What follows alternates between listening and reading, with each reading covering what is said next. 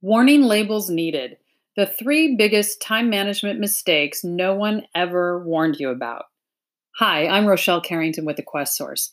Every day, we talk a little bit about quick tips that you can use to simplify your business and elevate your results. It seems like almost everything has a warning label these days: music, food, cars. There are even warning labels on movies. I'm still not quite sure why Netflix has to warn me about smoking in a movie, but I guess their attorneys probably have a reason for that. I suppose at a time when people readily blame outside sources for their misfortunes rather than taking responsibility, it's probably not surprising that companies are attempting to protect themselves with warnings all over the place. But there's one area that has no warning label, and that is business. And if you think about it, business is a very risky game. Think about the numbers. 50% of all new businesses fail within the first year. 84% of people have revealed they hate their jobs. Work hours are expanding beyond the 9 to 5, and people are working from 7 in the morning until 7 at night now. And so, with all of that being said, maybe business should come with a warning label as well. Now, I'm not sure it would really change anything, but I'm going to give you three areas that I believe need warning labels. And if you don't pay attention to them, you are doomed to work yourself to death. So pay heed. I won't make you sign a disclaimer, but you have been warned. So, area number one: the time to complete tasks is always underestimated. Now, I have been massively guilty of this one. When I built my house about 20 years ago, I had the bright idea that we could paint the outside of it ourselves to save money. After all, I estimated, what's it going to take? Maybe 4 days to do that? Ha ha ha. I am really happy I came to my senses before I actually got to test out that timeline, especially after I hired a professional to do it, and it took them way longer than 4 days.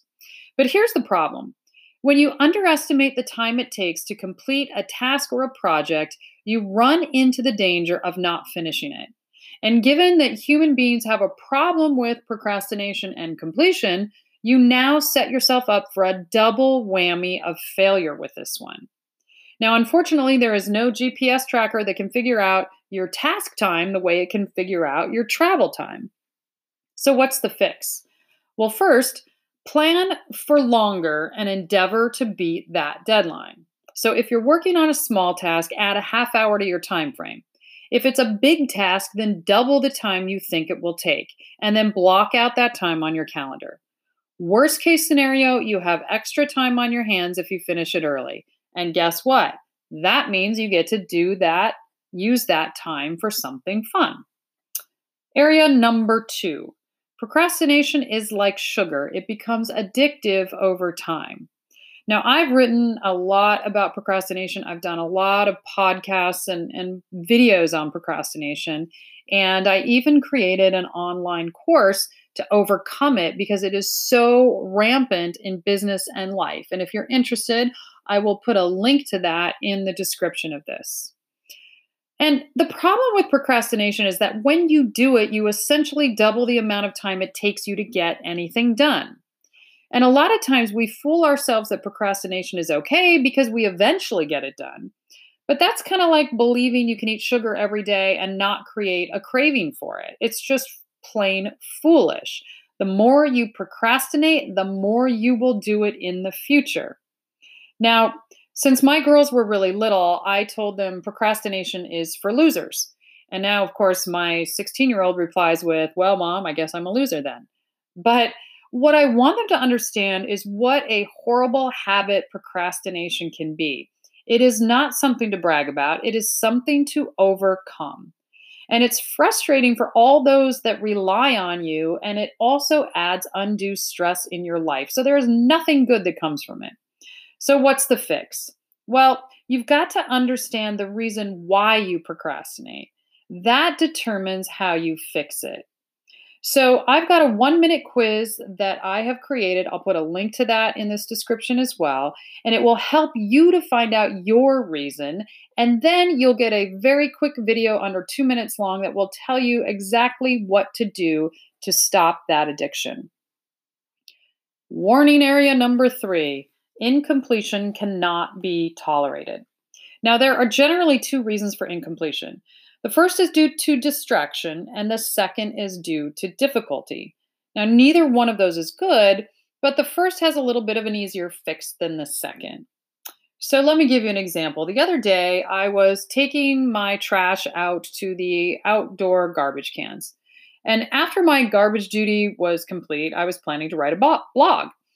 But as I walked toward my front door, I noticed some small weeds in the planter. No big deal. I'll just pull these weeds really quickly, or so I thought. Of course, that led to tying up the trailing rose bush and pruning some peonies until I suddenly realized I wasn't really supposed to be doing garden chores right then.